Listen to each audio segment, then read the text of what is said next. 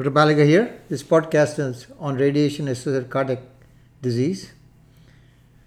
In an earlier podcast, I discussed radiation-associated coronary artery disease.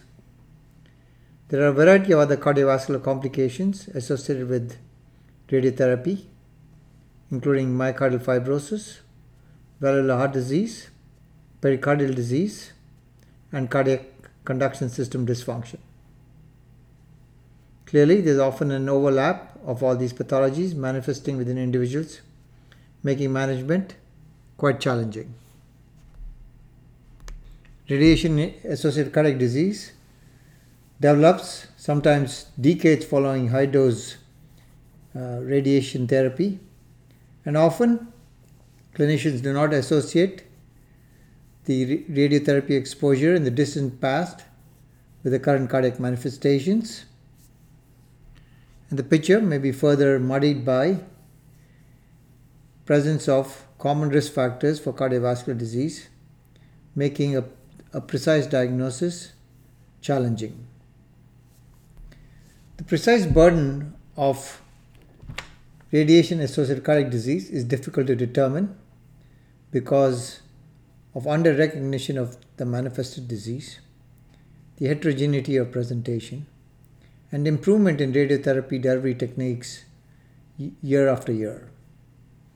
In addition, patients may have shortness of breath, which could be due to associated radiation-associated pulmonary disease, and often radiation-associated cardiac disease may coexist with radiation-associated pulmonary disease.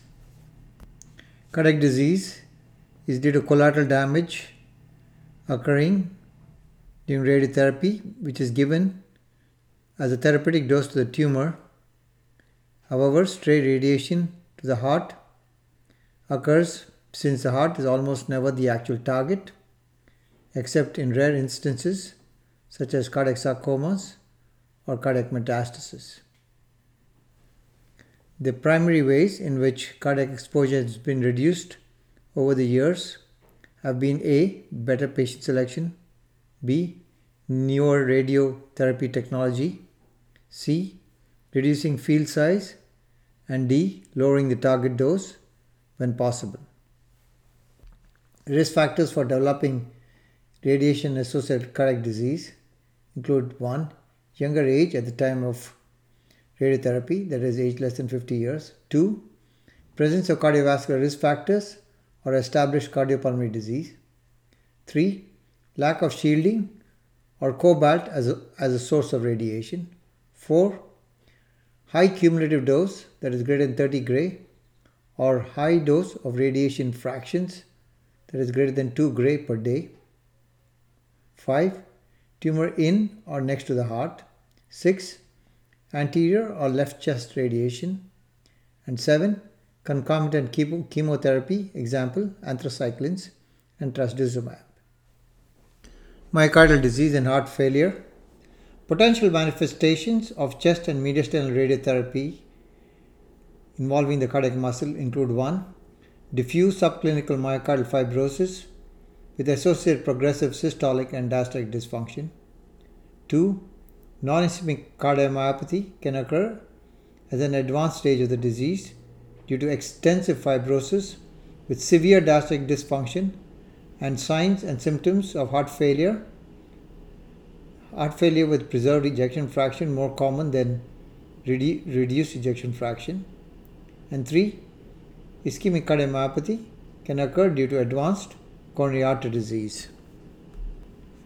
The anterior position of the right ventricle makes it susceptible to damage, although this is often under-recognized due to suboptimal visualization. Biventricular radiation-associated fibrosis is diffuse and typically follows a non-ischemic pattern. However, concurrent radiation-induced coronary artery disease can result in ischemia, infarction, and coexist in regional fibrosis. The detrimental effects of radiation to myocardial function can be compounded by chemotherapeutic agents, particularly anthracyclines and trastuzumab, which are frequently used before or after radiation therapy. Recent data suggests that HER2 new receptor antagonist trastuzumab may have a radiosensitizing effect on breast cancer cells, although it remains unclear whether similar effects occur on normal, healthy cells. Potential heart valve manifestations of chest and mediastinal radiotherapy include 1.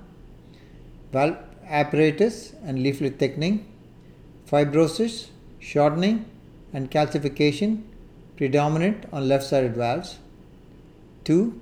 Thickening and calcification of the aortomitral curtain, very commonly seen. 3. Valve regurgitation, more common than stenosis. And D. Aortic valve stenosis, most common stenotic lesion. Patients usually become symptomatic much later than coronary disease, and awareness of this latency is important given that asymptomatic survivors treated over 20 years of age have increased risk of aortic regurgitation, 60% versus 4%, tricuspid regurgitation, 4% versus 0%, aortic stenosis, 16% versus 0%, compared with patients treated within 10 years. The valvular thickening and calcification associated with radiation is more extensive, often involving surrounding structures such as the annulus, subvalvular apparatus, and the aortomitral curtain. The aortomitral curtain extends from the base of the anterior mitral leaflet to the commissure between the non and left coronary aortic valve cusps. In one study, the aortomitral curtain thickening and calcification was recognized as a hallmark of previous heart irradiation and was independently associated with mortality in subjects undergoing cardiac surgery. This is from an article by Milind Desai et al. In Annals of Thoracic Surgery, 2014, volume 97, pages 1348 to 55. The article was titled, Increased aortomitral curtain thickness independently predicts mortality in patients with radiation-associated cardiac disease undergoing surgery. Pericardial disease. Potential pericardial manifestations of chest and mediastinal radiotherapy include constrictive pericarditis due to extensive fibrous thickening, adhesions, chronic constriction, and can be associated with chronic pericardial effusion. This is associated with a significantly higher surgical mortality.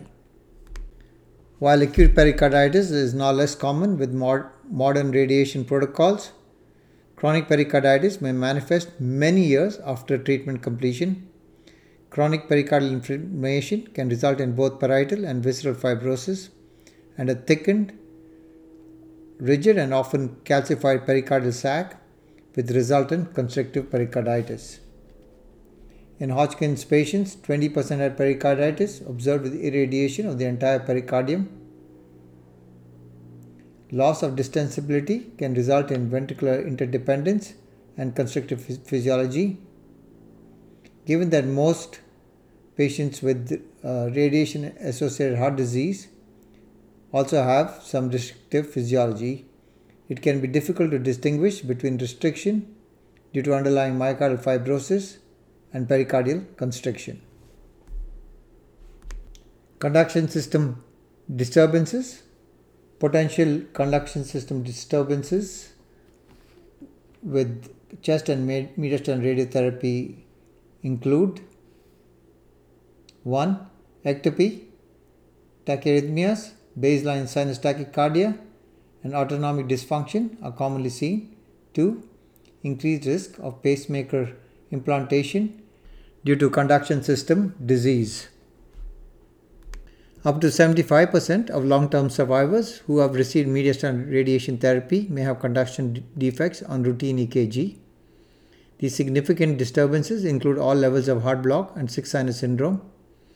Infranodal and right bundle branch block are most common, with the anteriorly located right bundle being particularly susceptible. Autonomic dysfunction has been poorly studied, although inappropriate sinus tachycardia has been recognized as a sign of extensive radiation-associated cardiac disease. It has been argued potentially this inappropriate sinus tachycardia can increase the risk of tachycardia-mediated cardiomyopathy. Years later, patients can have atrial fibrillation and ventricular tachyarrhythmias. However, in a recent study of breast cancer survivors, there was no increased risk of ventricular tachyarrhythmias or conduction abnormalities due to radiotherapy. Coronary artery disease was discussed in an earlier podcast. Carotid artery disease, radiotherapy-induced lesions are more extensive, involving longer segments and atypical areas of carotid segments. Other vascular disease, calcification of the ascending aorta and aortic arch or porcelain aorta is well recognized. Lesions of any other vascular segments present within the radiation field can occur. Lungs. Potential pulmonary manifestations of chest and mediastinal radiotherapy include 1. Progressive pulmonary fibrosis and 2. Recurrent pleural effusions. Radiation-associated pulmonary disease, which results in pulmonary fibrosis, can lead to symptoms due to reduction in forced vital and diffusing capacity. Radiation-associated pulmonary disease should particularly be considered when determining suitability for cardiac surgery because pulmonary complications are a major source of perioperative morbidity and mortality. This is particularly true in redo cardiac surgery where recurrent pleural effusions, severely reduced lung volumes and ventilation impairment are commonly observed. This podcast is derived from an outstanding JACC Scientific Expert Panel publication titled Prevention, Diagnosis and Management of Radiation-Associated Cardiac Disease, published in August 2019 issue of the Journal of the American College of Cardiology. In the next podcast, we'll discuss diagnosis, screening, and risk stratification of radiation-associated cardiac disease.